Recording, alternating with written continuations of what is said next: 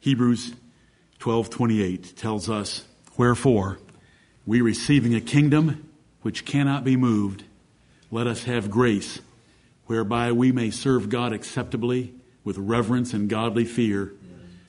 For our God is a consuming fire." Amen.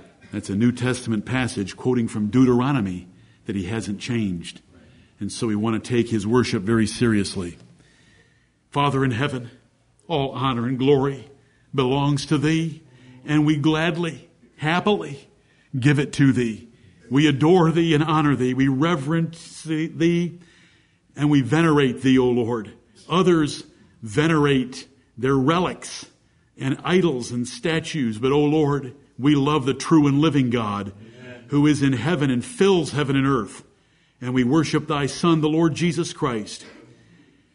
We thank thee for him, and we pray that by his purchased blessing of the Holy Spirit's permanent residence with us and in us, that you will bless us in this second assembly. Amen. It's in Jesus' name that we pray.